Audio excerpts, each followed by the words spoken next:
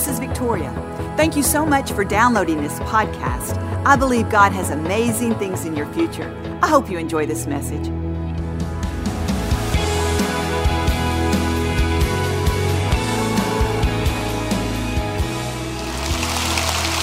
I think about when my daughter sent out her applications for college. She was going to go to a university, and so it was the end of her senior year. She began to send out applications to see where she would go to school. I remember they said it was going to take a few months to get those applications back and see which school she was accepted in. But you know, those months just seemed to take even longer. It seemed like it was taking forever to get a response back from the school. And she was anticipating what school she would go to. All of her friends were going through the same process. They were waiting for their answers. And it's kind of funny because as they were waiting, it was as if they had more questions in their heart and mind. They were like, well, what if I get accepted to this school? Who will I live with? Well, if I get accepted to that school, where will I live? You see, they were anticipating all this, and it was just formulating more doubt and more questions in their mind about this situation. You see, they were waiting, and it was making them weary. Have you ever waited and been frustrated? Kind of like my daughter, she couldn't make plans until she got this answer. You see, it happens to all of us. We all go through this waiting process. It's no fun. It can be difficult. It can be challenging, and it can be hard. But can I tell you, God is not making us wait to make it hard on us. He's causing us to develop in our character and in our strength. You see, we all have patience we need to acquire. Patience is a strength. Patience is what brings forth God's promises, the word says. It's through patient endurance that we bring forth the promises of God. You see, my daughter was accepted to a college. She was really happy about it. But then she started waiting to see what sorority she would get in. She was waiting to see what kind of friends she would meet. She's going to be waiting to graduate. She'll be waiting to see what job she gets, who she marries, waiting to have a baby. You see, life is a process of waiting. She's 18 years old. She's got a lot of waiting to do. So the earlier that we learn this process, the happier we're going to be. You see, I wonder sometimes if those girls even enjoyed the last semester of high school because they were so concerned, worried, and frustrated about what was going to happen in the future. You know, it's interesting. God always puts us at the right place, even if it's not the place we think we should be. God always works it out for us. You see, we're going to be waiting most of the time, so we need to learn to wait well. Isaiah 40:31 says, "Wait on the Lord, and He will renew your strength." See, we're never going to wait well unless we wait in the strength of God. Sometimes we make the mistake of thinking waiting is passive. We're standing in the corner with our hands folded, just waiting for the right thing to happen, waiting for us to get this great break, waiting for our career to start. But see, God doesn't think that we should sit around and wait. We should be actively waiting. We should be pursuing God, not just waiting to see what happens, but preparing ourselves in the wait.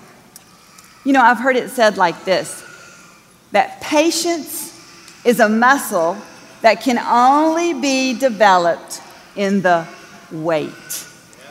You see, we've got to wait well to develop patience. We all want patience. We all want to be strengthened. The writer of James says it like this: "See the farmer, how he waits patiently for his crops to come up?" Then it goes on to tell us how he waits. It says he waits with cheerful endurance, with expectation. He's waiting, looking for the signs, the rain.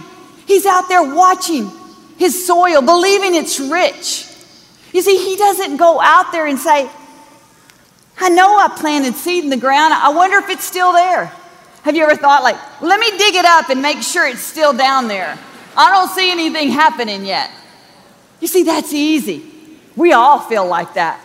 But he stayed excited about his crop, even when he didn't see anything happening, because he knew it was just a matter of time that the earth would bring forth his harvest if he kept his endurance and his strength and his patience. See, we should all wait with that attitude, shouldn't we? We would enjoy life more. You know, we don't need to feel the struggle when we wait.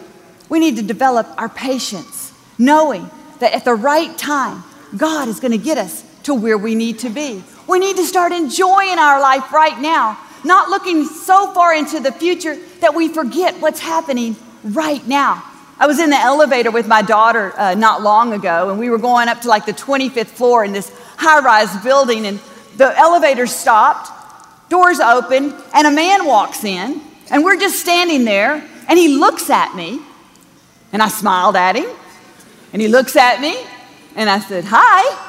He was going to say something to me, and he stopped for a second, and I could see him thinking, and he said, I can't believe you're standing in this elevator. I can't believe I'm seeing you right now. He said, I was talking to a friend of mine the other day, and he said, I was talking about how I've been waiting for something for a long time, and I need God to help me. I need him to increase my patience so I can bring forth what I feel like he's called me to do. And he said, you know, I love the ministry. I get encouragement from the ministry. And he said, because I see you today, he said, I believe it's a sign that God is telling me it's going to happen. Hang on. Don't give up. It's just a matter of time. You know what that man was doing? He was doing the same thing that the farmer does. He was looking for a sign. He was looking for the rain. He was saying, I need this cheerful, hopeful endurance. God, give me a sign. Give me the next thing to get me to my next place. Strengthen me. I'm waiting on you so that you'll renew my strength. You see, when we're strong, we can endure. God says, I want you to run and not get weary. I don't want you to faint. I want you to be strong with this virtue called patience. See, we don't need to birth anything before it's time. We've got to be ready for what God has in store for us. And if we're going to bring forth the promises of God, we're going to have to develop patience. Patience isn't a bad thing.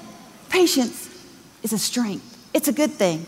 Jesus told 500 disciples, wait here in Jerusalem because the Holy Spirit is going to come upon you. He said, don't leave. Wait right here.